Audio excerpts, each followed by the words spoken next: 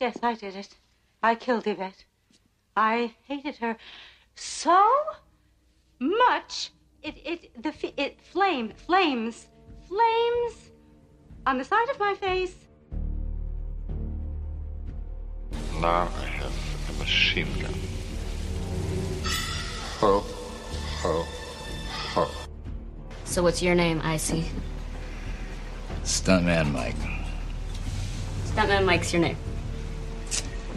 You ask anybody. Hey, Warren. Who is this guy? Stuntman Mike. Snakes. Why did it have to be snakes? We are the knights who say... Ni! No, not the knights who say ni. The same! Take this thing out of the case and stick it up your nose.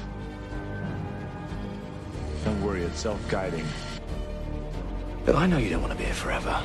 You know, I got things I want to do in my life. Wayne,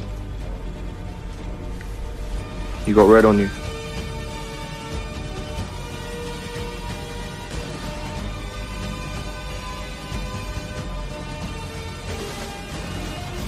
Statistical fact, the cops will never pull over a man with a huge bomb in his car. Why?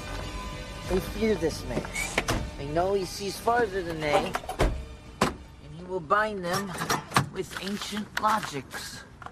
Hello, everybody, and welcome again to the Good Trash Genre Cast, where we take a look at the movies that you will never, ever look at in a film studies course. And even though this film is well lauded this week, I think the appellation still applies. We're going to be looking at it's a coming-of-age boyhood drama in which you understand the true meaning of friendship taught to you by tiny horses, Fight Club. That's right. And Well, because friendship is magic. It is. This does maintain the cult status that we try to look for when we're not looking specifically at a genre film, though. But before we get into all of that, we've got to introduce the disembodied voices inside your ears or your cars or your generic computing or MP3 devices. And so I begin to the extreme left. Sir, if you'd introduce yourself. I am Arthur Gordon, and much like the interview, I always pull out before the impending consequences. Bless you. Moment of silence for that one. I literally have nothing to say. To my right, sir, if you'd introduce yourself. My name is Dalton Stewart, and I haven't been fucked like that since grade school. It's a true story. To my left, if you would. My name's Alexander Bohannon, and if I had a tumor, I'd name it Marla. You kind of stole mine. My name is Dustin Sells, and when I unlock my chakra, my spirit animal is a penguin. Moving right along, we are going to be talking about Fight Club. Dear listener, we need to warn you, this is not a review show. It's an analysis show. There's going to be a lot of spoilers. You know, this is one of those movies that's known for its twist. If somehow you've gone 15 years not knowing the twist of this film. It could be possible. As it turns out, Richard Gere defends Edward Norton the whole time, thinking he's innocent, but he's actually guilty. Oh my God. I believe it. Deep fucking cut. Wow. I'm losing this case. You know why I'm losing this case? Because my fucking client is fucking lying to me. I never lied to you. Bullshit! That's it. No more bullshit. No more games. Everybody thinks you did this. Everybody. I'm the only one who believes you, and I am that close. So I want it all out. All of it. Right now. Right here. Did you underline that book? Hey, look at me. Did you underline that book? No, I didn't. I don't believe you. And so we will be spoiling after our quick synopsis and quick thumbs up, thumbs down reviews. So if you have, for some reason, not seen Fight Club and do not wish to be spoiled, your warning has already occurred. Let's begin with a synopsis from the voice of the cinema. Mr. Arthur Gordon, if you would, sir. An insomniac office worker, looking for a way to change his life, crosses paths with a devil-may-care soap maker, and they form an underground fight club that evolves into something much, much more. All right, well, let's begin with those quick thumbs up, thumbs down reviews. We're going to begin with the picker of the film, Mr. Dalton Stewart, if you would, sir. Well, I think it should come as no surprise that when we decided Anything Goes favorite films, that this was going to be the film I picked. I've mentioned before on the show, probably very early in its inception, that this is in no small part the reason I'm doing this show now, listener. So, in full disclosure, I cannot possibly be unbiased about this film. Well, this film was the victim of your first serious analysis, right? Yeah, this is the first film I ever did serious critical analysis for, and again, this film is the reason I do this show. Without Fight Club, I don't think I get into film in the way that I do. I just don't think it happens. This is the film that is responsible for me loving movies to the extent that I do now, because it wasn't until I saw Fight Club that I realized the films could be so much more than just 90 minutes with a bucket of popcorn. Also, in full disclosure, listener, I did not watch Fight Club in preparation for this episode. That said, I've seen it probably 30 times. So disregard all that he says. Frequent listeners will know that I do not rewatch movies. I just don't. So take that for what it's worth. I've seen this movie more times than I can count. I can probably quote every word of it, and I just watched it a couple months ago. All of those disclaimers being said, I love this film dearly. I get something fresh and exciting from it every time I view it. It's hilarious. It is dark. It is interesting. It is thought-provoking. It is everything good cinema should be. And that's all I'll say about that. So there you have it, dear listener. Fight Club is a gateway drug. It starts out as a couple guys hanging out, just doing some fun stuff together, and then it devolves into mayhem. You've heard it here. You heard it first. To my left, Mr. Arthur Gordon. What is your quick thumbs up, thumbs down review? Guys, I just don't buy the hype of Fight Club. Ooh. Fuck you. I'm ready for a fight now, lads. There's the thing. I will. Start a club. First night, you have to fight. We've already kind of started a club, so I Yeah. guess we can just integrate fighting as part of it. I don't connect with this movie for some reason. I recognize there are a lot of good things about it. There's some great lines, some great writing, some great performances. I love Brad Pitt. I love Ed Norton. He is great in this. I love Brad Pitt. And this is one of those performances where you see how good Brad Pitt really is. Yeah. I love the unfolding of the ending and the reveal, how that all comes into play. I think it's just, there are some really good things done. But for some reason, I just don't connect with it. I've seen it. This is the second time that I've watched it. But there's some kind of connection there that's not clicking for me. And so it's almost like House of the Devil. I recognize that this is a very good movie. It is. I mean, I'm not going to argue that. But for me, it doesn't work for some reason. I don't know what it is. Because I want to like it. Because It just doesn't connect for you on that kind of visceral think, level? Yeah. I think I can see that. There's definitely films that you have to be at a particular point in your life. And again, this is a film for, angsty, neurotic 15-year-old boys. I mean... Which Dalton Stewart certainly qualifies to this day. And explains my ex, too.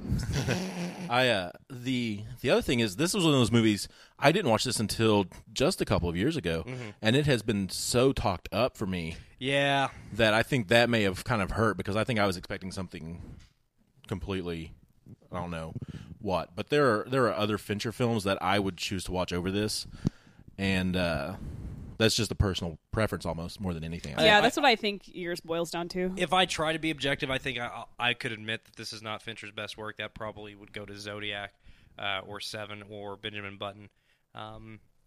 But again, yeah, I can't. Yeah, no, I'm gonna. I know.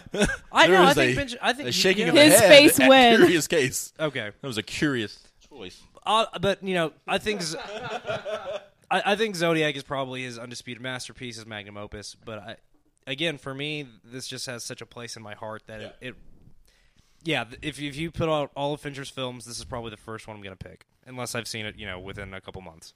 Mm-hmm. I think it's certainly the film that most people connect Fincher with too, and I think that's something. So I'm walking a line here.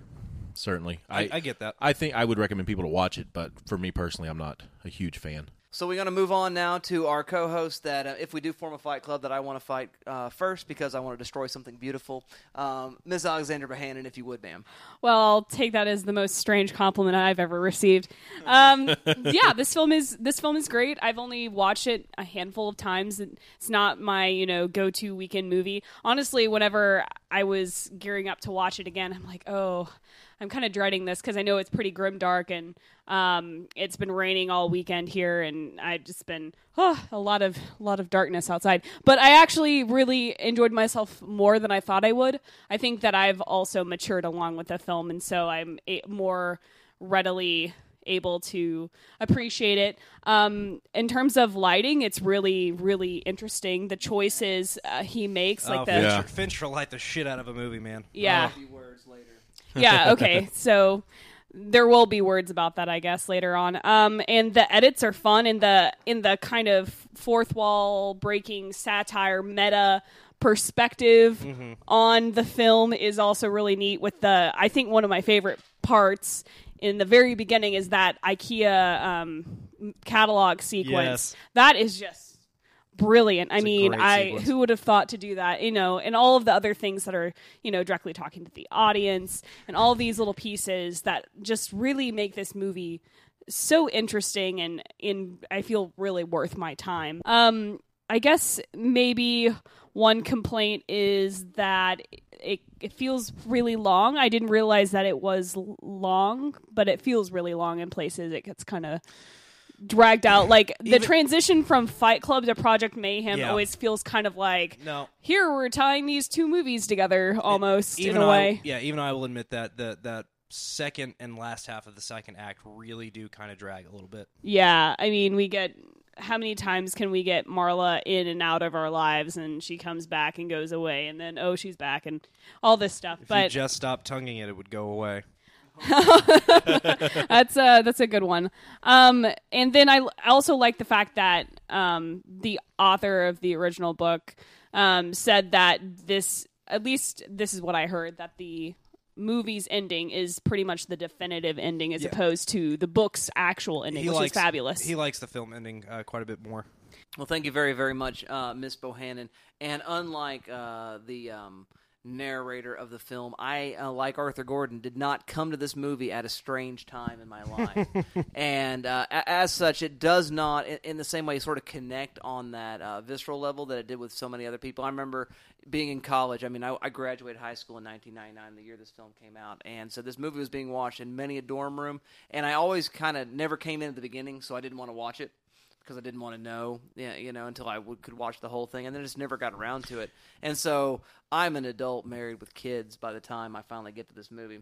And I definitely see its excellencies. I definitely see the intricacies of its plotting. I don't really find a lot of flaws or faults in it, but I don't connect either in that way. I think this movie is really fun to watch. It's really enjoyable cinema, but it's not one of those movies where I go, man, this is something that speaks to me and who I am, as a person. And I do think there's something about timing when you come to a movie. We talk about nostalgia goggles a lot on this show. And it's something other than nostalgia that we're talking about right now.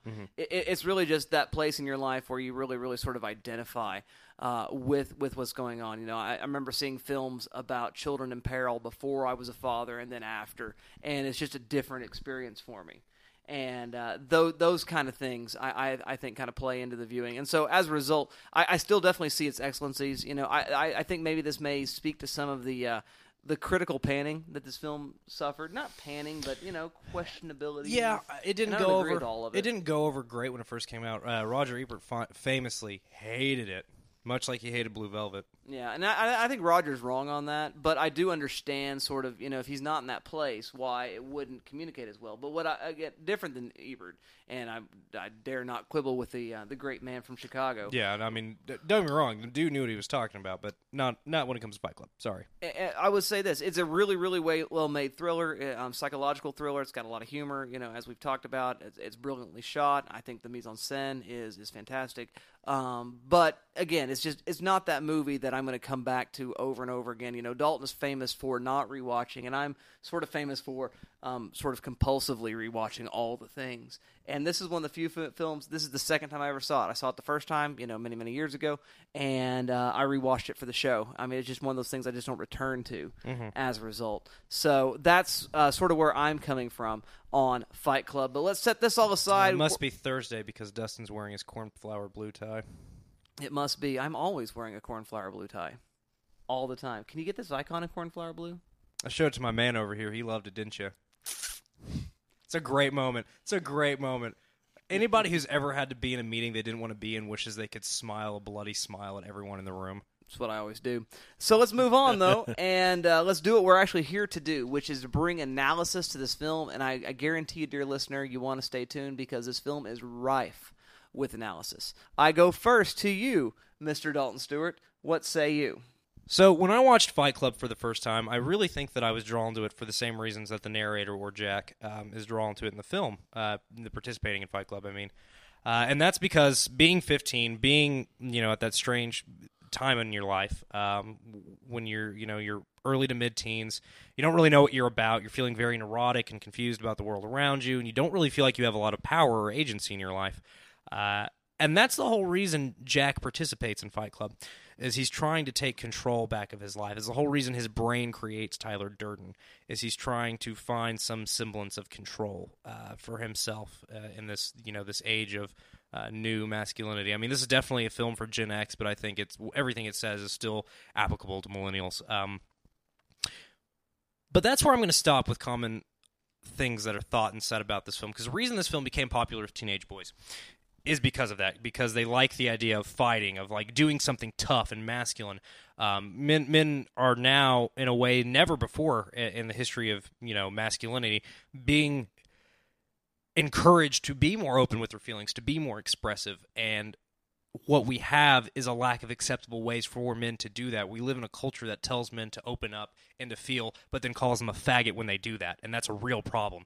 So I think Fight Club addresses this in a lot of ways, because at the start of the film, Jack is participating in what he sees as the only way for him to express himself in a world where he has no expression. I'm expressing with my full capabilities, and now I'm living in correctional facilities, because some don't agree with how I do this. I get straight and meditate like a Buddhist. He lives in a condo full of IKEA furniture. He is just another cog in the machine. But I don't want to stop there, because that's where a lot of the interpretations that I find problematic of this film stop, is they just see this film as, well, it's defending, traditional masculinity, because the best thing in the narrator's life is when he's in these fights. What I think Fight Club does, though, is it subverts traditional ideas about masculinity. It does uphold them in some ways, and it upholds, this place in our mind of the tough guy. But it subverts them, and it kind of, in a strange way, reconciles these ways of looking at masculinity. So early in the film, Jack is, lost. He can't sleep. His only solace in life is going to these therapy groups where he can cry, where he can have an emotional release, and it's ruined by Marla, because she's a faker, just like him, but also because she's a woman. And obviously the last thing he wants to do is get his emotional release the same way a woman is doing it. So his brain creates Tyler Durden. Now, I'm going to talk a lot about masculinity, listener, throughout my analysis, and I want us to be able to establish a working definition of what that means. So I'm going to quote Michael S. Kimmel and his work, Masculinity is Homophobia. Kimmel says that we equate manhood with being strong, successful, capable, reliable, and in control.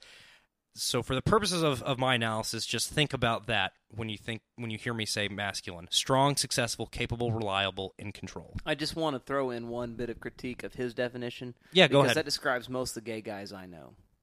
I'm just saying. I want to be like that too. Like, scrap, being a dude. I want all of those character traits, and I know that's his perspective on it. But your point's well taken. I think you're absolutely right. That's Kimmel just laying out a groundwork definition of how masculinity can act. My quibbles with Kimmel. That's from a much longer article. No doubt. I just want to throw that out, since we are sort of truncating, that sort of thing. I think that quibble is worthwhile. I understand. Yeah, I get that. The problem with traditional masculinity, and again, I'm going to quote from Kimmel real briefly, is that what it leads to is, quote, chronic tears of emasculation, emotional emptiness, and a gendered rage that leaves a swath of destruction in its wake. Mm-hmm. Now, I think it's fair to say that when this film opens, Jack is emotionally empty. But participating in this gendered rage does nothing to serve that. Yes, early in the film, we see him participating in these fights and talking about Fight Club and how nothing is solved, but nothing mattered, because they all felt saved after beating the shit out of one another. And he talks about, the guy that works in the mailroom that can't remember what kind of pins you ordered, but he was a god for 5 minutes when he trounced the maitre d' of the local food court. And we see the guy from the food court whose nose is broken, and he looks happy. They all look thrilled. Isn't the preacher that gets sprayed with the garden hose? Doesn't he show up later? He in shows the up. fights? Yeah, he shows up later, and he also beats the shit out of somebody. Yeah, he's one of the people that we see in that montage of trying to convince someone to fight with you. And the priest. He's not a pastor. He's a priest. Shows up, and it's a great scene. Mend the cloth, be scrappy. I'm just saying. He was pretty jacked, I have to say. I'd fight Lincoln. Skinny guys fight till they're burger. But I say that to say this, listener. That's only the first third of the film. And a lot of people's analysis of this film stops in that first section of the film, and that's a problem. Because there's so much more going on right around the second part of this film. In the scene between Edward Norton, his character Jack, and Jared Leto's character, who's credited in the film as Angel Face. Jack has kind of begun to feel scorned by Tyler because he feels like he's paying more attention to the Jared Leto character. And that's a key sticking point for the homoerotic readings of this film. And those are great, by the way. If you really want to check out some very different readings on this film, check out some of the homoerotic ones that read the Jack and Tyler relationship as one being the homoeroticism and being two men in love. I think those do a lot to take the piss out of the readings that, think this film upholds traditional gender values and traditional masculine values and uphold violence as a good thing. Because in this scene, for the first time, we see that violence has consequences. Early in the film, yes, they're bloodied and beaten, but everyone's feeling pretty great after the fight. You know what I mean? Yes, they're beaten and bloodied, but they're feeling a sense of euphoria. This speaks to something that Yvonne Tasker spoke about in an article she wrote about action hero masculinity. She said that within the structures of action cinema, suffering, particularly torture, operates as a set of narrative hurdles to overcome the tests that a hero must survive to obtain something greater. And yeah, we see all that in the first half of the film, because yes, they're bloodied and beaten, but as we keep talking about, their eyes are open. Yes, these are bruises from fighting. Yes, I'm fine with that. I am enlightened. But the turning point in this film is that scene with Jack and Angel Face. Because for the first time in this film, we really focus on the act of violence. All of the music in this film goes out, for the most part, except for a soft hum and just kind of an ominous, pulsating score. The cheers from the crowd give way to silence, and their faces go from one of elation to shock as Jack brutally beats this guy's face in. And I do want to read just the line of his internal monologue from the film. I felt like putting a bullet between the eyes of every panda that wouldn't screw to save its species. I wanted to open the dump valves on oil tankers and smother all the French beaches I'd never see. I wanted to breathe smoke. And at the end of it, this dude has no teeth. His eyes are swollen shut. His nose is shattered. And they leave the fight, and Tyler says to him, "Where did you go, psycho boy?" And he says, "I felt like destroying something beautiful." And I think that's a real turning point in this film, because after that, Jack and Tyler don't really have much of a relationship. They crash the car together, with Tyler questioning just how far Jack is willing to go in this pursuit of opening his eyes. At this point, Tyler has gone from being this kind of charming, cocksure guy to being a quasi-fascist revolutionary with the start of Project Mayhem. Tyler has gone on to become this kind of quasi-anarcho-fascist amalgam.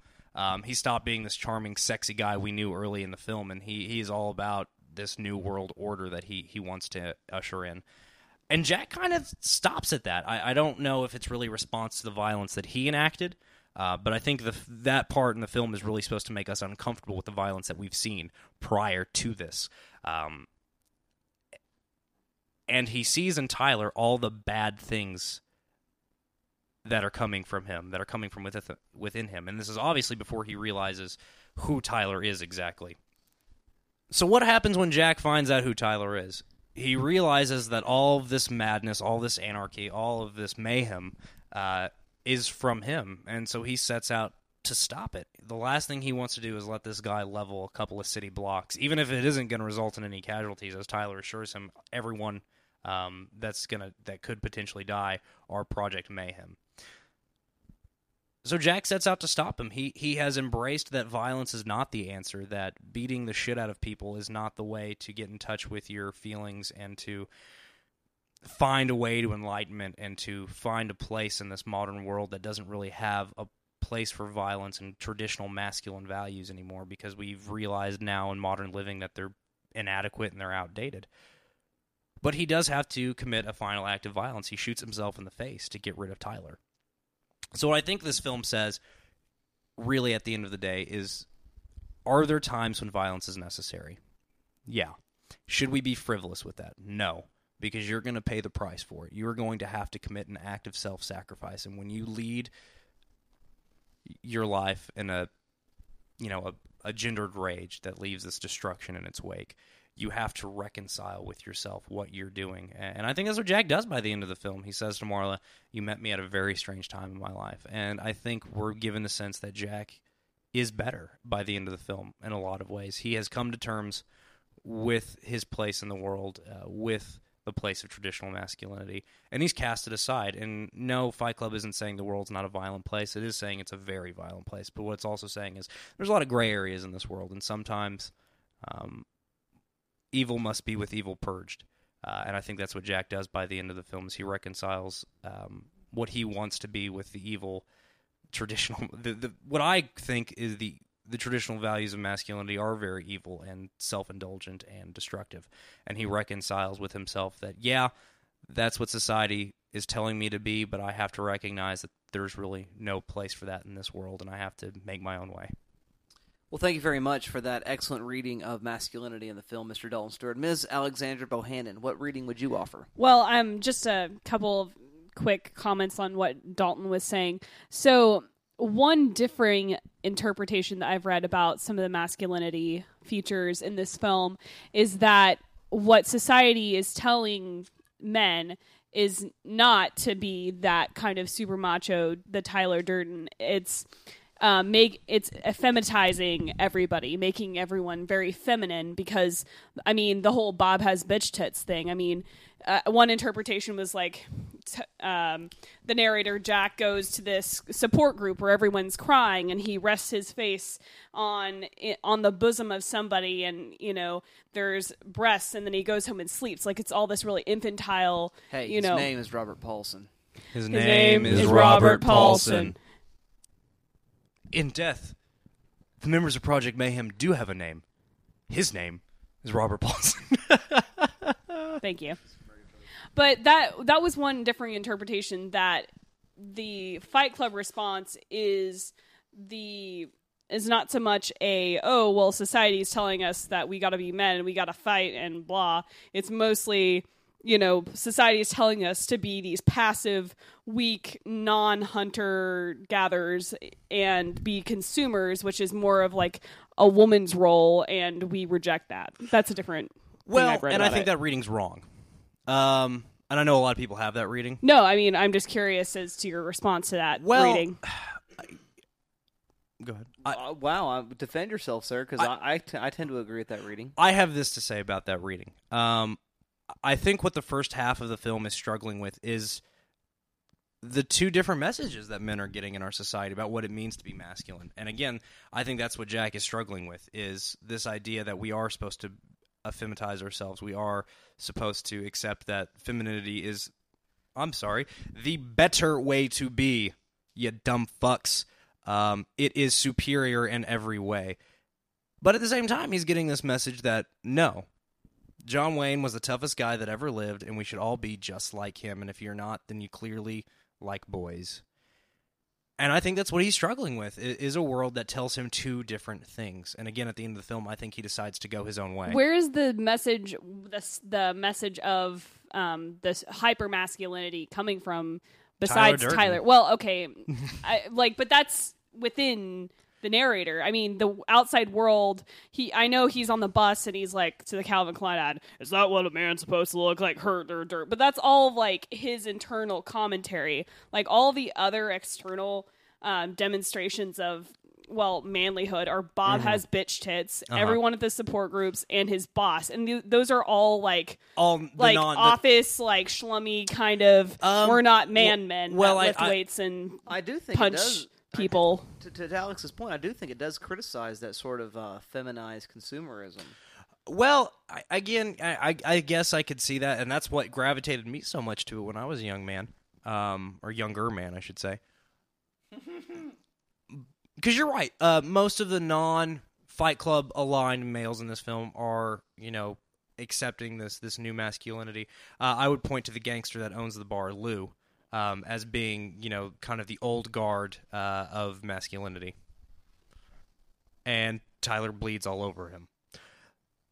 So, again, maybe it's not within the text of the film itself. Maybe I think I'm bringing in my own observations and readings about what I think society is telling men what they should be into the film. But again, these don't just come from nowhere. Jack has had these thrust upon him his entire life. They talk about their fathers and how, go to college, get a job, get married. Like, just do what you're supposed to do. Be a man. So I think that's where it comes from. But again, I guess you're right within the text of the film proper. Most of it is showing the men that aren't in Fight Club as being these, quote, non-men. But I feel like you're focusing on the wrong things. Not you particularly, Alex. I mean, like the royal you. That was just an alternate reading because whenever I looked up Fight Club analysis, most of it was like masculinity in Fight Club, femininity in Fight Club, gender in Fight Club, like all of that, just to get my bearings on what the scholars were saying on the work. Most readings about this film that aren't formal readings about, the techniques going on are gonna be about violence and they're gonna be about gender because that's what this film is about, and consumerism. So, I don't have much to say about what this film has to say about consumerism. I think that message is a lot more muddy and muddled than what it has to say about violence and gender. Fair enough. Well, I'm not going to talk about either of those things for my reading. I felt that I did do a quick search to see if there was... What? Did you just talk about something so you could talk about something else? Yes. Yeah! No, she asked a question about something before she started talking about something. Completely different circumstances. Yeah, of course. I concur. Damn it. Anyway, so I saw a lot of psychoanalytic readings of this film. Obviously, that's super there, the id, ego, superego, Freud, Lacan, etc. But I'm going to talk about psychology, but not necessarily in that context. I'm mostly going to talk about mental health stigma. Ooh, I like this. Yeah. So mostly this kind of revolves at the very beginning of the film and the very end. I mean, obviously the narrator is suffering from some kind of... maybe self-imposed a little bit, but he has this very isolationist lifestyle. I mean, it seems like the first few minutes he's either at work or calling the IKEA lady to order more furniture. And you got to get the plates with the tiny bubbles and imperfections. Yeah, and the yin-yang coffee table. I don't think he says yin-yang, but it's definitely a yin-yang. No, he definitely does. He also talks about the Shrine Green Stripe love seat and... the hover... Oh, shit, I used to know all the of hover this. bike in the little tiny... The Hover X home Xer bike, yeah. Yeah. Oh, it's awful. That condo deserved to die. Yeah, it was pretty ghastly, I have to say.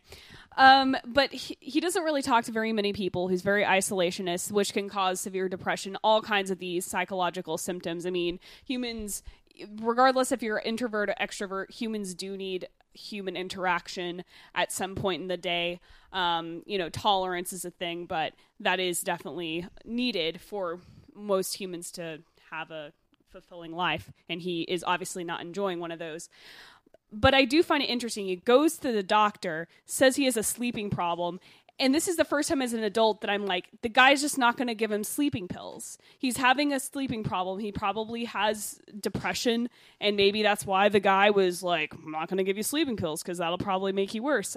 I remember a psychologist saying to me that whenever depressed people come to him, just saying, I want to sleep, that means their depression's usually pretty bad. So he doesn't really try and encourage those types of behaviors. Try and encourage social interaction and, I think the things that doctor was trying to recommend. But he doesn't also recommend him to go see a psychologist, which, after explaining the symptoms, I would think that something along those lines would happen. The narrator, Jack, went to all of these support groups. Now, if you notice, the doctor recommends him to go to these, but they're all for these physical ailments. There's no Anxiety Anonymous. I mean, there is an Alcoholics Anonymous group, which that is considered a mental health issue, but he never, ever, ever mentions going to AA at those meetings. I see AA on the paper when he's going through them, but he never goes because he always just talks about the bloodborne pathogens and the brain parasites, brain and parasites, sickle cell and anemia. the sickle The only cell, white and guy. tuberculosis. That's the sickle cell thing. But there are no support groups for any kind of mental health issue. So constantly throughout this movie, Tyler's mentality throughout this is kind of being discouraged, and he just keeps on getting wrapped up in these systems that kind of suppress expressing his emotions. The first time he actually sleeps through the night, when he finally releases his emotions in a healthy manner, that really powerful catharsis. He's learning to meditate. He's learning to manage himself. And then, of course, when Marla comes in, and someone can argue that Tyler, being his libido, expresses itself, and he really wants Marla, but then part of him hates Marla. Ooh, I like that. Part of him hates Marla because she is everything that he is in those support groups. She is the mirror of him, and reminding him that he is not really a part of these social circles. Well, he's projecting, to use another psychological term, a self-rage at her because she's guilty of what he's done, right? Exactly. He says, I want to grab her and tell you fake, you fraud, I need this. Because I'm a fake and I'm a fraud. Exactly. So that is to say that he's really alone in suffering throughout what most people agree upon is his dissociative identity disorder, which is it's not a multiple personalities. But a lot of people say that it's interesting he has this because there's no real inciting incident. Most of the time, people with dissociative identity have a repressed childhood, some other trauma, and then one of those identities is carrying that memory within it. Some pretty brutal, terrible things. If anything, if what Marla says in that sex comment is true, she's the one that should have dissociative identity disorder. No doubt. Well, I feel like for Jack to be an everyman, the less we know about his past, the better. The only thing we do know about him is that he didn't have a great relationship with his father, and if Tyler represents anything, he's the ultimate male role model. You were looking for a way to change your life. You could not do this on your own. All the ways you wish you could be, that's me. I look like you want to look. I fuck like you want to fuck. I am smart, capable, and most importantly, I'm free in all the ways that you are not. Precisely. But there's just, I guess to kind of wrap up, there's no one for him to turn to. Even though Marla is trying to understand, she really doesn't. I mean, she does say, I want to talk about this, but of course he's like, no, this conversation is over. I was leaving space for Tyler to be telling me to say this conversation is over. This conversation is over. But because of all of this, he's unable to fully express his psyche, and he, basically does a suicide attempt. Now, if this is real life and not Hollywood, shooting yourself partially in the head would not get rid of the other identity. Probably not. I mean, considering that early on he learned healthy ways to kind of deal with this other identity. He was sleeping well, getting lots of sunshine. It's still kind of there, but he was managing it. Then whenever he turns to the Fight Club, obviously it's way worse because Tyler's finally manifested himself. But one would think that if he had learned those coping mechanisms early, if the doctor had not, just totally, wrote him off and actually tried to help him, and if, in our society that we actually kind of support people that have mental health issues, that, he wouldn't have committed suicide, basically. Because if that was real life and that person really had dissociative identity, they would have killed themselves because that would have finally quieted all the voices, but ended their life. Well said, well said. Well, I want to talk about two different things. I don't want to talk about one thing to talk about another thing. You just want to talk about two things. I want to talk about two different things in regards to Alex's analysis, and then I want to talk about a third thing, which is my own analysis. Perfect. So I'll try to go as quickly as I possibly can. I think in terms of psychology, I think what we see in Tyler, the Tyler-Jack dyad, is sort of a breaking down of the mirror stage. He's unable to distinguish himself, from these sort of projections, and again from this not necessarily even the projection of himself in Tyler, but the projection that society is sort of trying to foist upon him. Yeah, that you are your khaki pants. He's a worker bee. Right, he's a drone. Yeah. And so he's unable to sort of make that difference. And I think Lacan's essay on the mirror stage, I think, really bespeaks that. And I was highly tempted to offer a reading for very, very personal reasons about self-mutilation and cutting and those sort of things in terms of this film. The need to feel pain in order to feel because of an alienated existence. And oh wow, I've never done it. I thought of this in a self-mutilation context. That's really good. That's good. Everything you just said, Dustin, led me to a realization I've somehow never had about this film. Is Tyler as the great enabler of Jack's life? Don't deal with your pain the way those dead people do. It just leads to the same thing. What does Tyler say? You are not a beautiful and unique snowflake. We are all the same compost. You are the all-singing, all-dancing crap of the world. He turns the members of Project Mayhem into the same space monkeys he wants them to be. Yeah. They're all cogs in a machine, just like Jack was when he was his machine now. Yeah, now it's my machine. He just wants to control the machine. And that's the queen bee who is their slave. And that's why I refer to Tyler as a fascist as opposed to an anarchist, because it's all about him. Mm-hmm. So, there's that, and again, that sort of, release, because you're so emotionally distant from yourself and from others, that need for pain in order to experience that, especially that lie scene, Oh my God, that scene's so good, and it hurts me so much. And so I think about that in those terms. But what I want to do with regard to the film, though, is I want to give sort of a formalist reading. And I was hoping someone would do that. And because, visually, of course, it is very, very interesting. It's a very brilliantly shot film. It's very, very noirish. Absolutely. Well, many of Fincher's films are. Yeah, absolutely. I think that's totally his style. And of course, the major influence on film noir is German Expressionism. German Expressionist films like Fritz Lang's Metropolis, or Robert Wien's The Cabinet of Dr. Caligari, F.W. Murnau's Nosferatu, and others. Sort of created this style of these dark shadows, this very moody nature. And then they were later sort of applied to film noir in these crime films that we had in the 1940s up into the 1950s. And in fact, the connection with Expressionism is so great that Robert Stamm, in fact, calls film noir American Expressionism.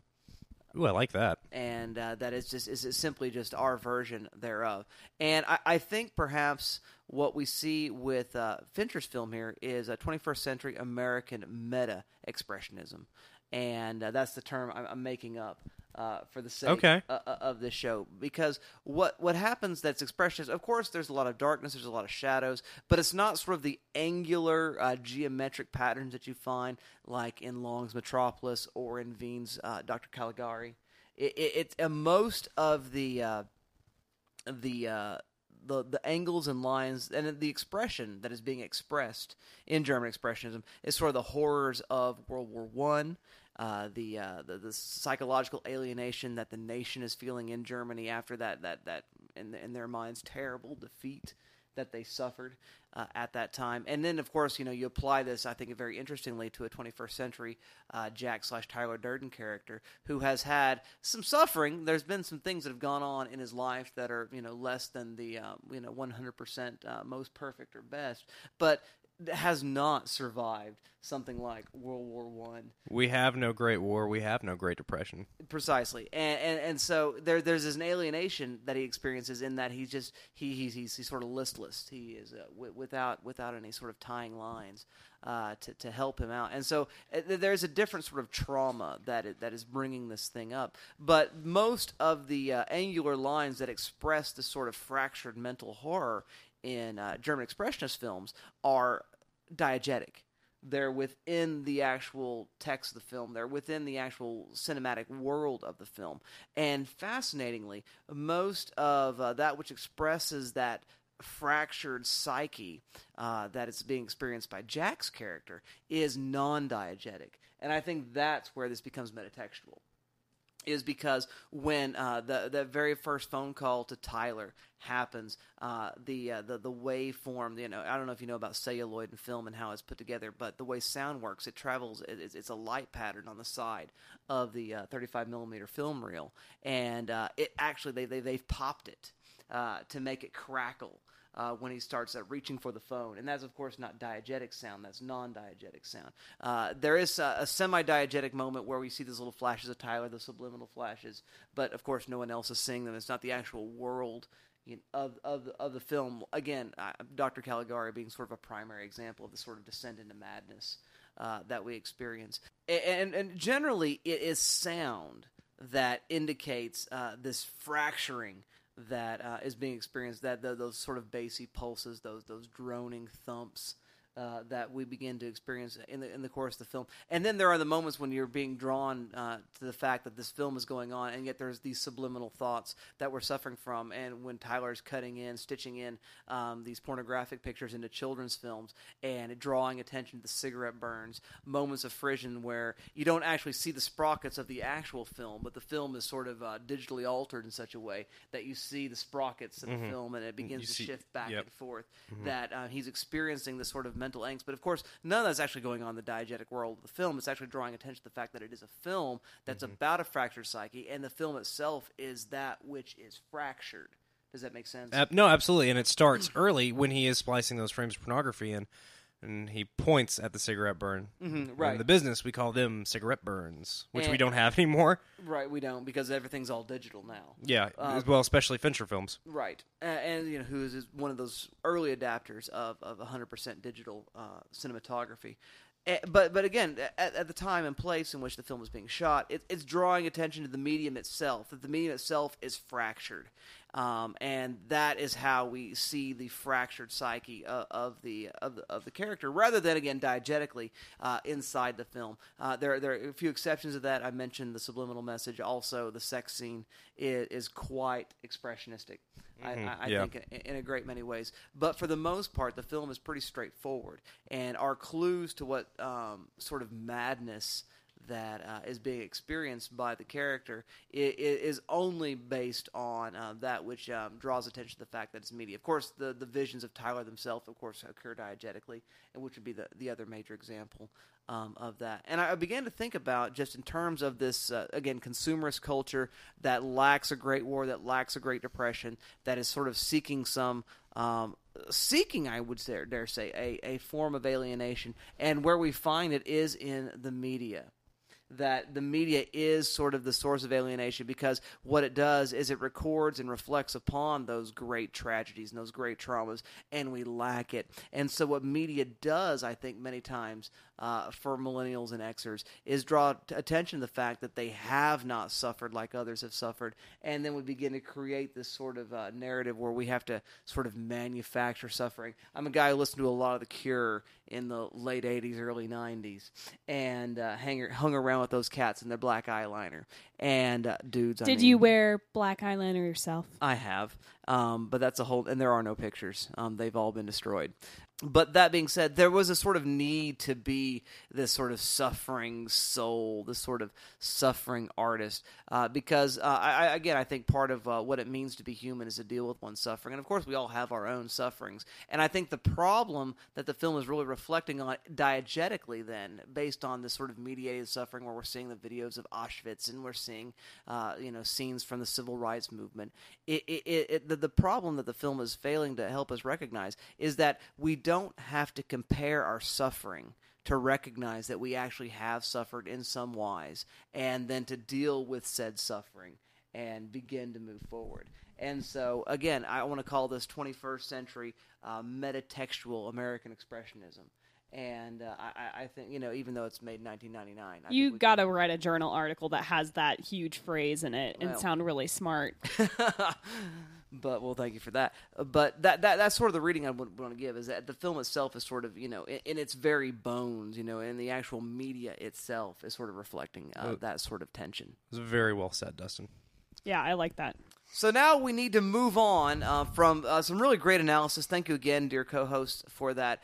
And we have to give our final verdict. We have to say shelf or trash, else or instead with this film. Let's choose.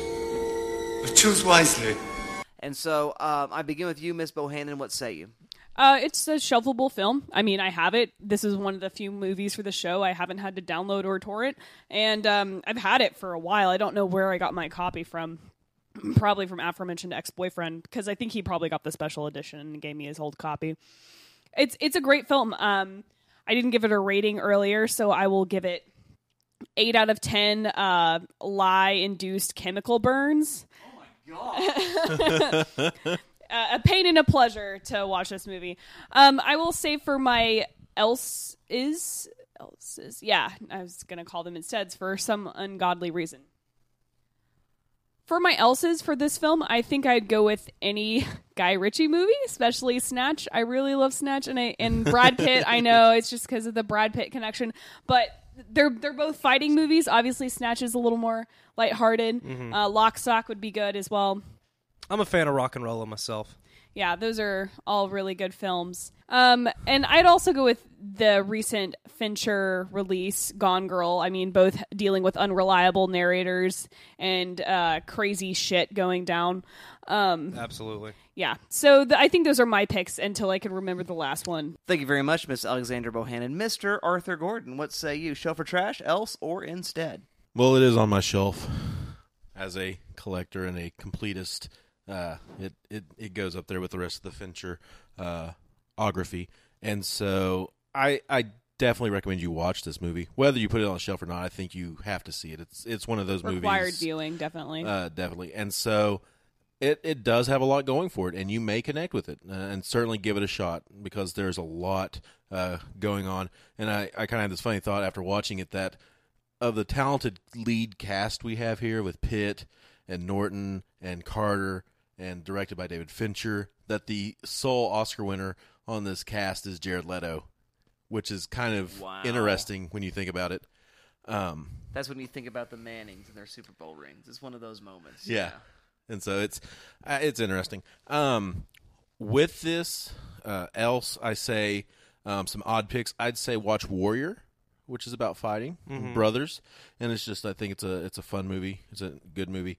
I would also watch Shaun of the Dead, because there's kind of this interesting little kidult growing up bromance thing happening towards the beginning of Fight Club when you first meet Tyler. But finally, to complete the descent into madness, there's this moment when the narrator walks into the bar towards the end of the film when he's putting the things together. He's traveling to the different cities looking for Tyler. He walks into the bar, and the bartender looks up at him, and it is almost a very, very eerie echo of another man walking into a bar and a bartender addressing him. And you complete this descent into madness by watching The Shining right alongside there. Nice. Oh my, yeah. Excellent pick. No, that's a good call. You've always been here. And so I think there's a very interesting dialogue going on between those two films that may be interesting to explore down the road.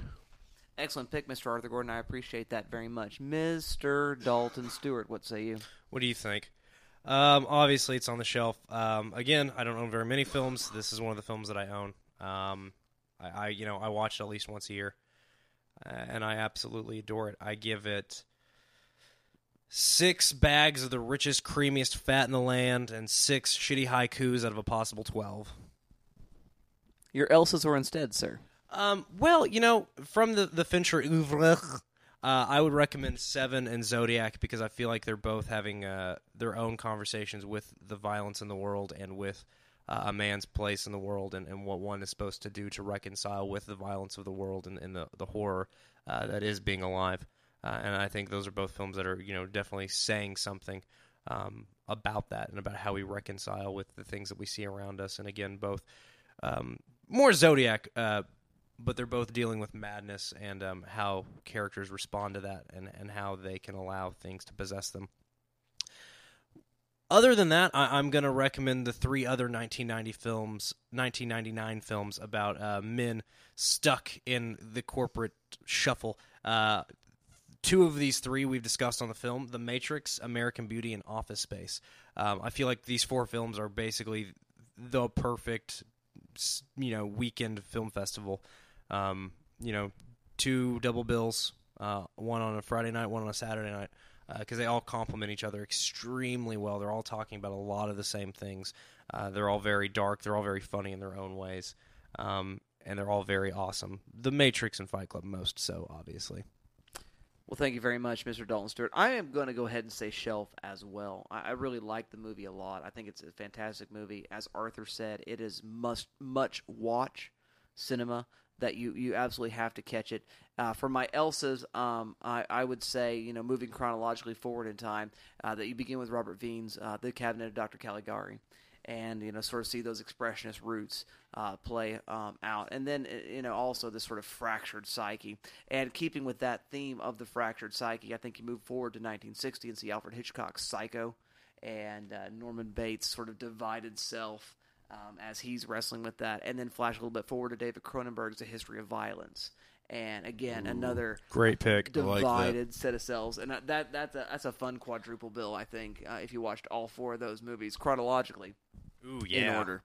This wasn't my pick, the one I forgot, but I totally thought of another one. A Clockwork Orange. How about that one? We got the old ultraviolence. Yeah, ultraviolence, mental health issues, and crazy shit going down. And it's got all of it. That's another movie I only watched one time, but I think it's great. But I've only watched it one time. Yeah, it only took once for me too.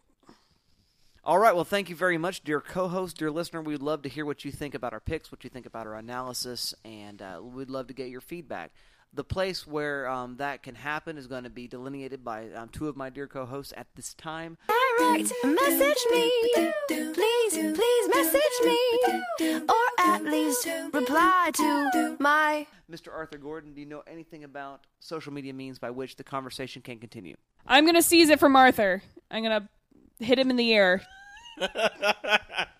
Okay, so... Oh, you punched me in the ear! Who does that? Oh, I'm sorry, I messed it up. No, it was perfect. Okay, so our feedback from the book face, we had a certain Brigham Cole posting on our timeline about Monty Python, and it's a really, really good bit, so I'm going to just read it. I just realized that one of the jokes on Holy Grail has a potential double meaning because I thought I misunderstood the joke. It literally took me over a decade to come to this realization. The joke in question: how do you know she is a witch? Well, she turned me into a newt. I got better. I always took that as John Cleese's peasant's character being caught in a lie, so he says, I got better, meaning I can do better or tell a better lie or story. It only just dawned on me that it could also mean I literally got better, as in I reversed a spell and cured myself. I don't know how I overlooked that interpretation. I've only ever thought of the second one. It never That, occurred me to too. me. It never... Because it's a recurring joke throughout the movie, so I've always put it together. But yeah, I'm getting better. I'm feeling much better now. Yeah. It never occurred to me that I've got better. Like I've got better lies. I've never even thought of that one though. I think that's a funny. Yeah.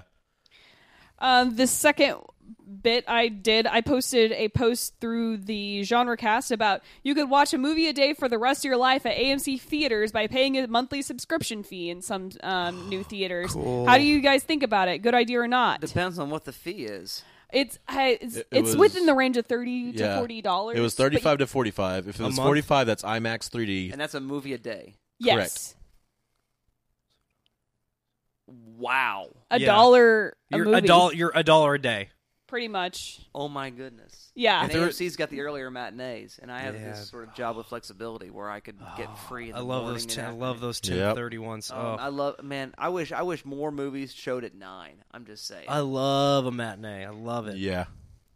To which Caleb Masters replied, "Oh, period, snap, period." And then Shane Arrington replied, "Will I be able to watch the interview?" And then I said, at this point, that sounds optimistic.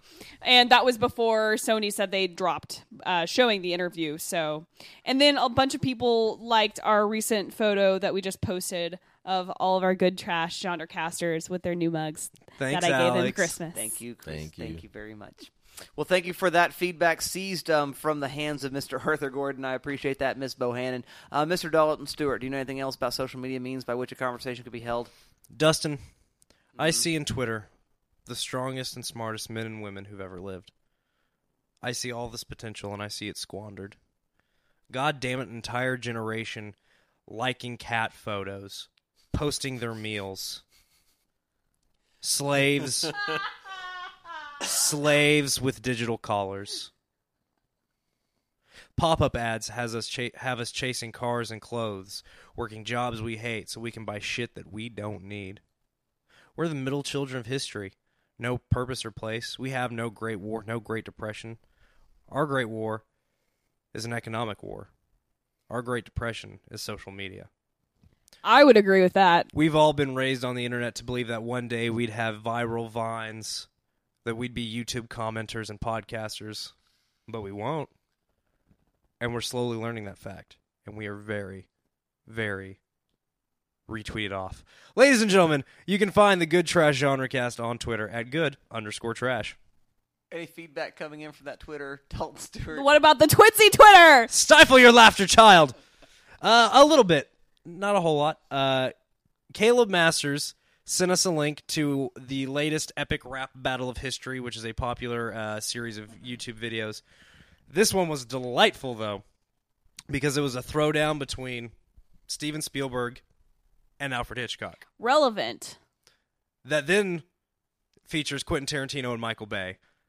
Brigham also alerted us to the fact that Nick Offerman's special American Ham is now streaming on Netflix, which I actually almost went and saw that live at the House of Blues in Dallas, and it just didn't work out. So I'm glad I can finally see it.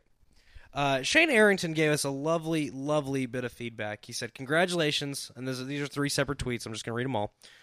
Congratulations on episode 100, guys. You are better than ever. Looking forward to 100 more. Oh, that's great. And he hashtagged it, did he? No hashtags. That's all right. Another pat on the back to us. He said he just finished the episode over the wire and loved... He said he just finished the episode over the wire and said we might like the Serial podcast. You may have mentioned this in previous episodes. To which I replied, yes, Jane, I do love Serial, and we're going to talk about that a little bit more later. Excellent. Thank you very much, Mr. Dalton Stewart. Of course, you can continue to give us feedback at iTunes, where you can give us a rating and also a comment there. We really, really appreciate ratings whenever we can get them. We're really trying to push for those this month, again, because it helps us get some exposure, especially when there's a lot of them coming at once. So as you're hearing these podcasts, as they travel through time to your ears, please go ahead and drop your review as quickly as you can, and rather your rating, and if you want to include a review, that would be fantastic as well. Whether it's a 1-star or a 5-star or anywhere in between, we would just love to hear that feedback coming in from you, dear listener. But enough about that, because guys, it's time to play the game. It's time to play the game. Time to play the game.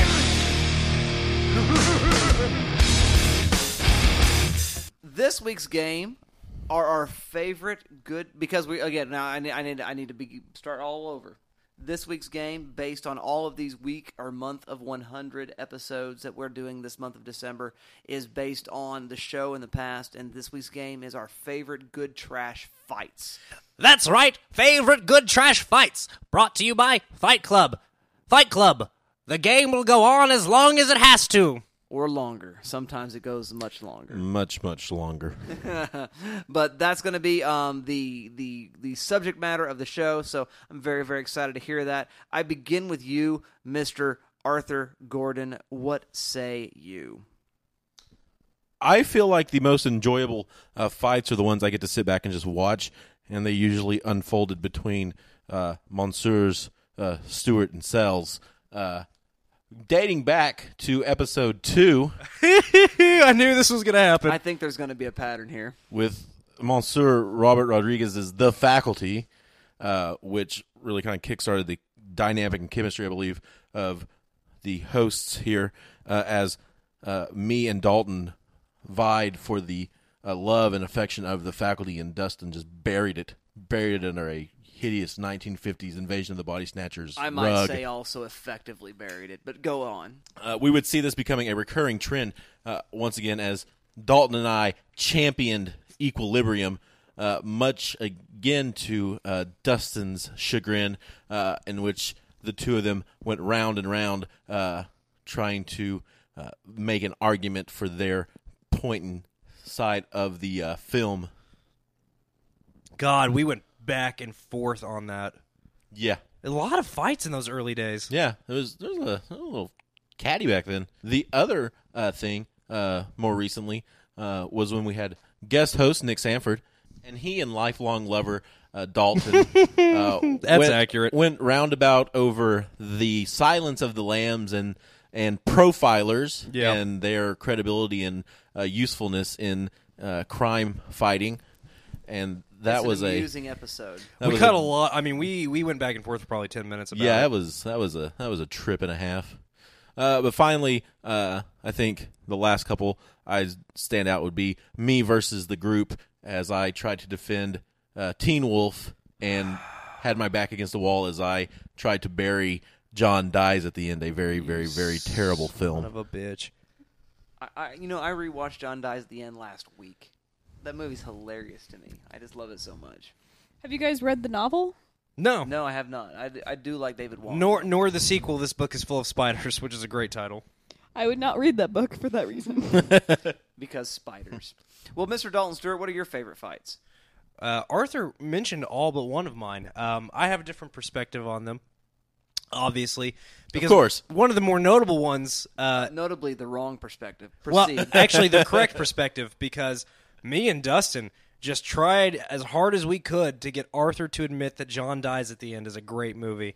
And we could not. Arthur was staunch. Nope. Arthur also came back... Wasn't that his Hebrew Hammer? That was his Hebrew Hammer last year. That was the film he said should be stricken from history. It should be. It's a terrible, terrible piece of... Likewise, I think that Teen Wolf should be stricken from history, and I'm still fucking mad at you for making me watch it, Arthur. I will never forgive you for making me rewatch Teen Wolf, despite the fact I got to rant about how racist it is. I will also never forgive you for making me watch Bad Boys 2. None of us were happy about Bad Boys 2. It just kind of happened. That's enough! I've heard enough crap from all of you. When I come down there and show you what a real star can do, I swoop low with the telephoto. No Bruckheimer, I work solo. If there's one thing I've learned, bitch, this game is about motherfucking money.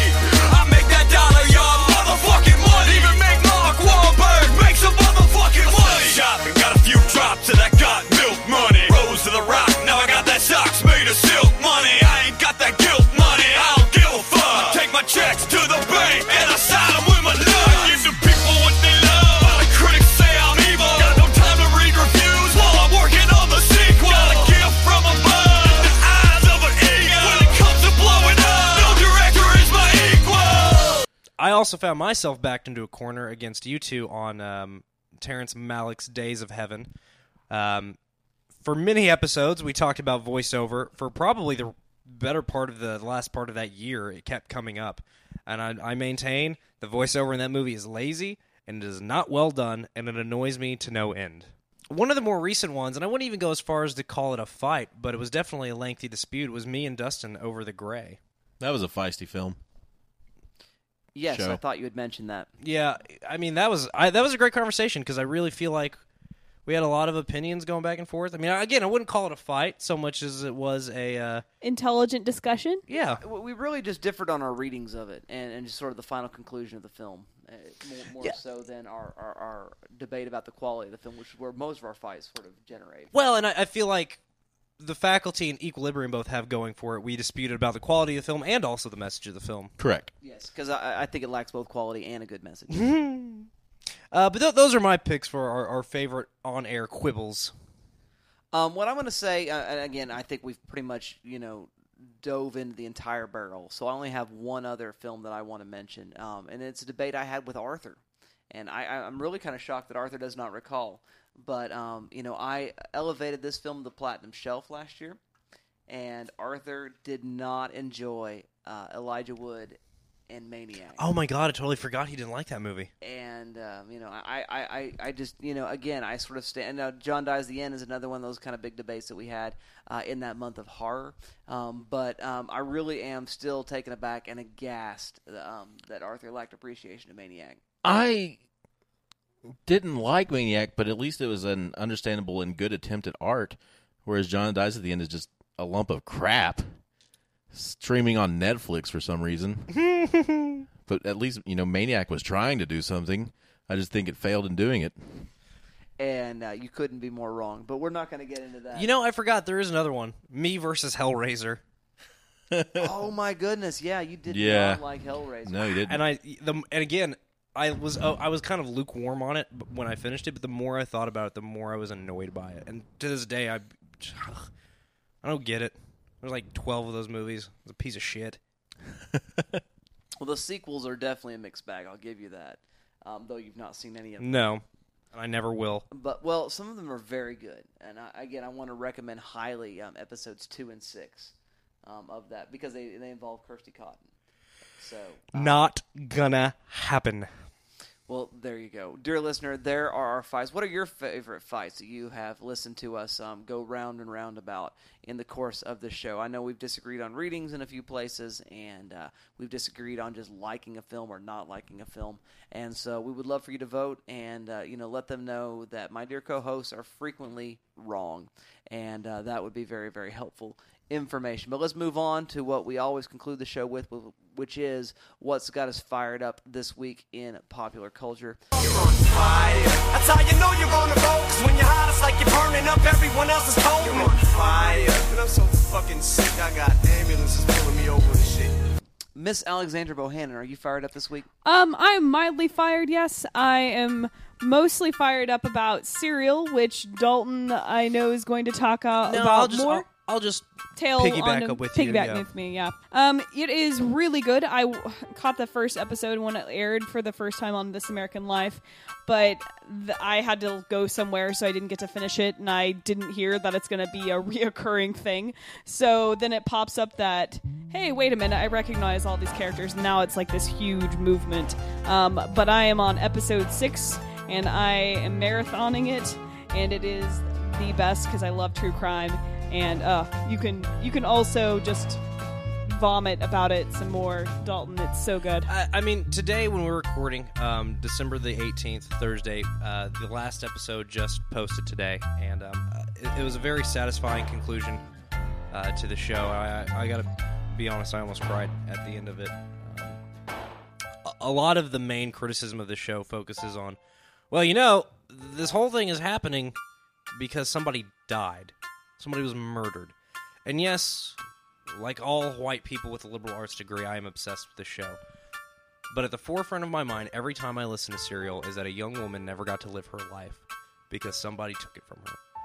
And I don't understand that critique because I don't understand how you can listen to that show and not be thinking about it, because it is the main focus of the show, is that Haymon Lee in 1999 was murdered, and we don't know for sure who did it.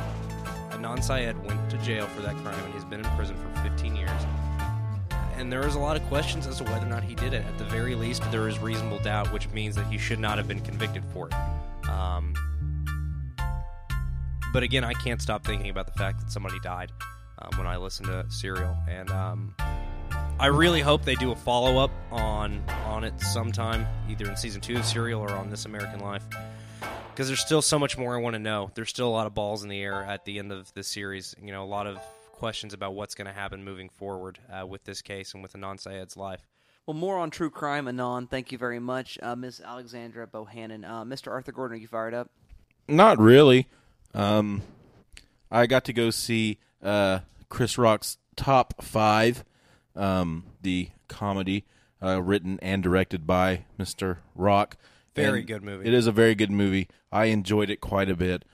Great writing, some great comedy, some great performances. Rosario Dawson knocks it out of the park. It's a very personal film. It is.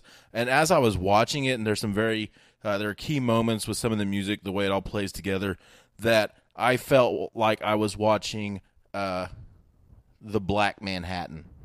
Yeah, okay. I get what you're saying, yeah. And so it plays very well. And there's a lot of scenes where when they're walking through the town, or through New York, Manhattan, and there's some jazz music going on through some of these just expository type scenes, and it was very reminiscent of Manhattan. I think it's probably almost as personal, maybe a little more personal than Woody Allen's.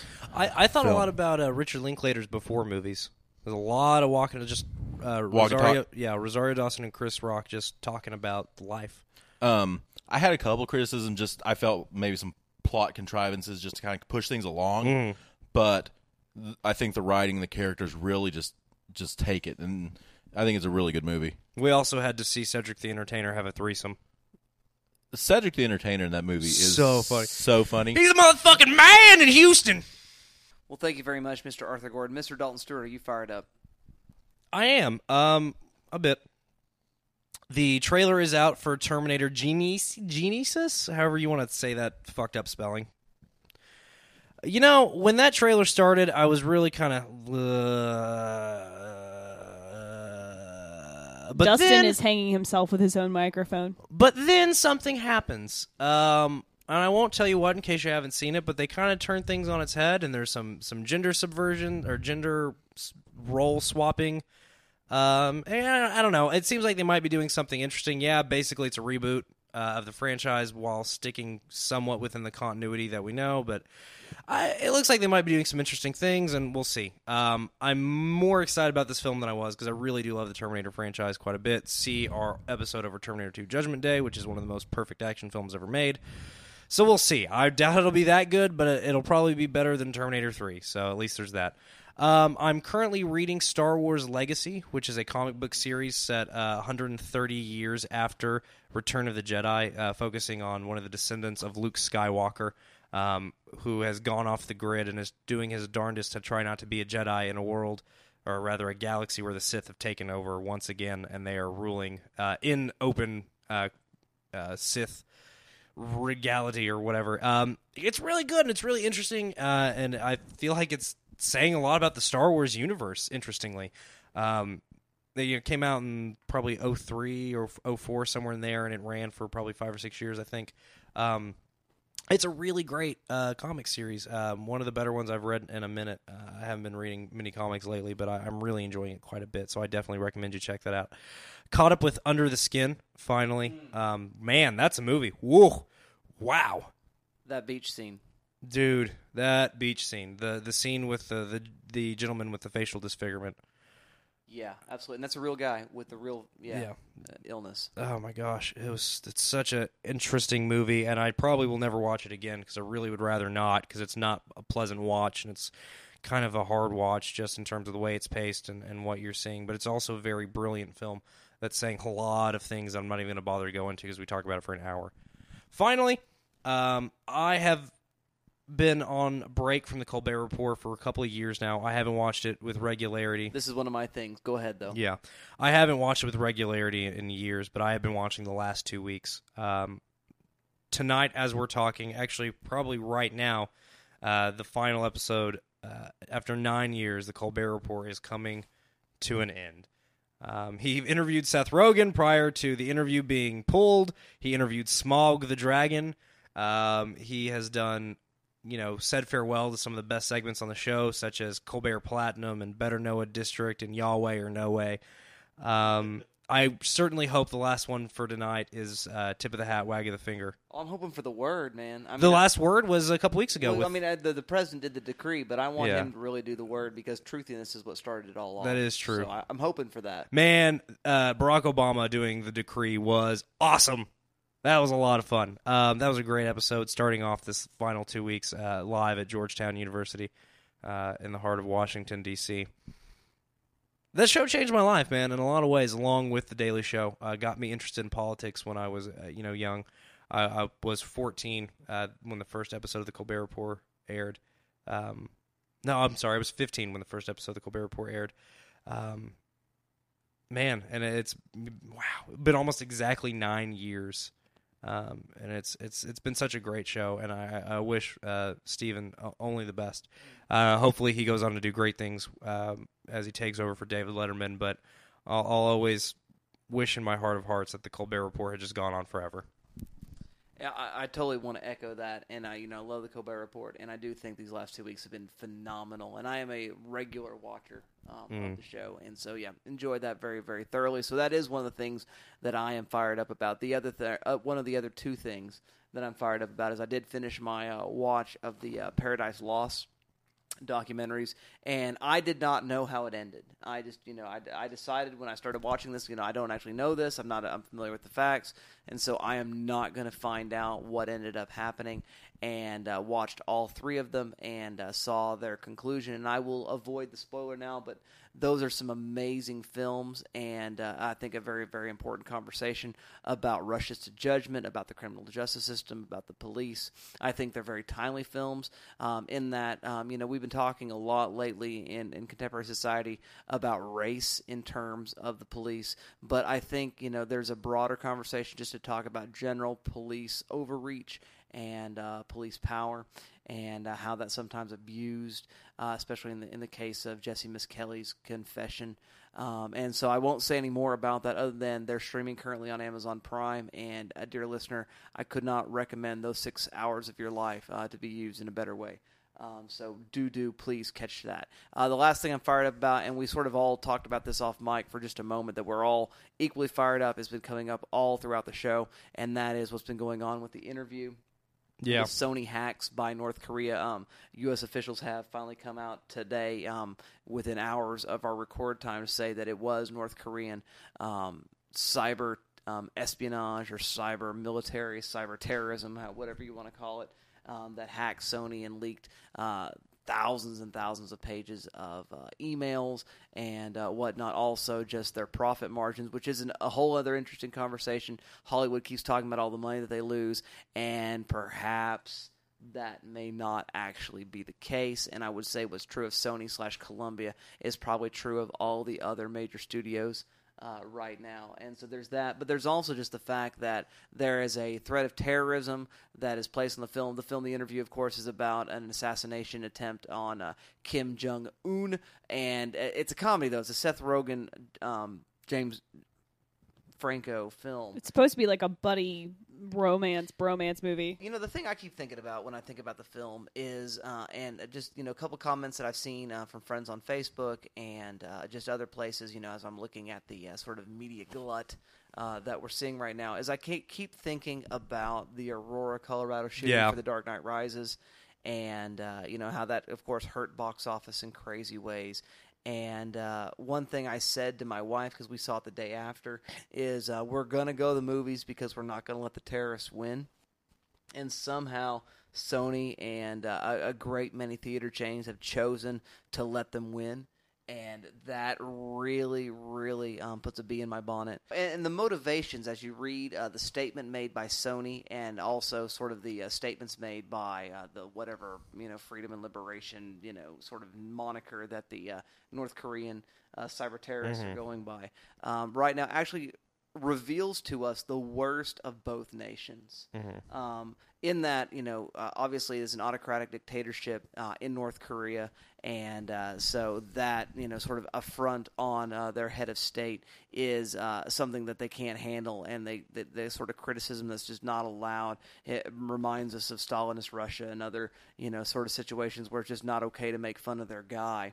And so there's that side that is the worst in North Korea, but also the justification that Sony began to talk about the detriment to ticket sales for other films and the nearby restaurants the sort of money is really the reason why they're not pulling it for safety. They're pulling it because they worship the dollar, which is sort of, again, that North Korean Marxist critique of capitalism. And so our critique of what North Korea is all about as far as autocratic dictatorship is definitely being made evident, but also North Korea's criticism of America is being made very evident. And I think we're both at our worst right now. And I find that to be interesting. And as Nick Sanford has said, movies are very, very important. They reveal much of what's going on inside and within societies. And I think the whole kerfuffle that we're experiencing right now is showing some of the worst of what both nations are about. All we are saying is give peace a chance. All we are saying is give peace a chance. So, well, there you go, dear listener. What are you fired up about? We'd love to hear about that via those various means of social media that we've mentioned earlier on in the show. Next week's episode is our last episode of the year. It's our year-end episode as such, and therefore we will be giving our GTGC awards. There is no film assignment. Nope. Be sure to be back next week, right after your Christmas time. Celebrations to hear what we think about what's happened so far this year. And, of course, we may even talk a little bit about the last 100 episodes, as this is this month of 100, as we celebrate #100 more. And so we're very, very excited to do that. But in the meantime, go catch a holiday release of something. They are going to release a couple other movies, it turns out. And realize that these movies do help us reflect on who we are as a people, who we are as human beings individually, and are fruit for excellent conversation. And that's really what makes them so much more valuable than 90 minutes and a bucket of popcorn. And until then, until we see you next time for that show, we hope you have a great and happy holiday, and we'll see you next time. Dustin, you met me at a very strange time in my life. They call him a soap maker. I'm just surprised with that. Of all the things you could call Tyler Durden, I'm just going to call him a soap maker. Is there a word for soap maker? I make soapologist. I think he means like the last names that people would always have in like soap the Middle maker. Ages, like a haberdasher or a smith. I'll look it up. Try this trick and spin it, yeah. Your head will collapse, but there's nothing in it, and you ask yourself, where is my mind? Where is my mind? Where is my mind? The top hit from Wikipedia says that someone who makes soap can be called a soaper, a sopper, or a saboni. I'm a fan of Saboni, but I also kind of like Sopper. We all like Saboni. We all vote for this. We want the Saboni. It's giving me a Saboner. God. Talk to me, coy, coy. Where is my mind? Where is my mind? Where is my mind? Should I wait? I don't know. I feel like all the wind's out of my cells now. What are we, chopped liver? No. I love you guys. I'm sorry. Okay. I'm paying. Fuck you guys. Oh my god. Fuck you guys. I do not. Okay, I'm gonna start talking about Fight Club just to show you. See, no, you can't come back. Go away. Go away. Yep. He's back and she's talking about Fight Club. Here we are. Wow. You'll find out in the outtakes. No, you fucking will not. What are you hooligans doing in my home? I go to pee and everything just shatters. You threw me for a loop. Yeah. You just took the wind out of our sails, Dalton. You took the wind out of my sails by leaving. What happened? All I did was I couldn't. So he goes to these fuck you so much support groups.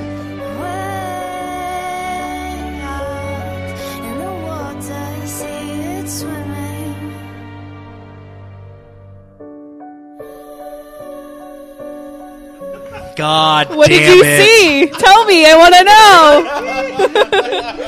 don't even know what they're laughing at. I'm just I it's funny. saw the sign and it opened up my eyes. I saw the sign. I saw the sign. The ace of spades. The Ace of spades. Sorry. All right. I am expressing myself through song. And that's the way. Oh, is it good? It's really good. I like it a lot. Or start. Well, I never finish. We know. Boom, nailed it. Oh, God. Marla Singer has been the death of my love life. Christ. Oh my God. Okay, so do you have a Marla? Yeah, of course you're into her. Guys, I've got like movie. 3 or 4 Marlas just on a rotation. Jesus, this movie killed. 14-year-old Dalton should not have seen this movie because Marla Singer ruined me. Yeah, It took me a long time to dig my way out of that hole, I'll tell you that.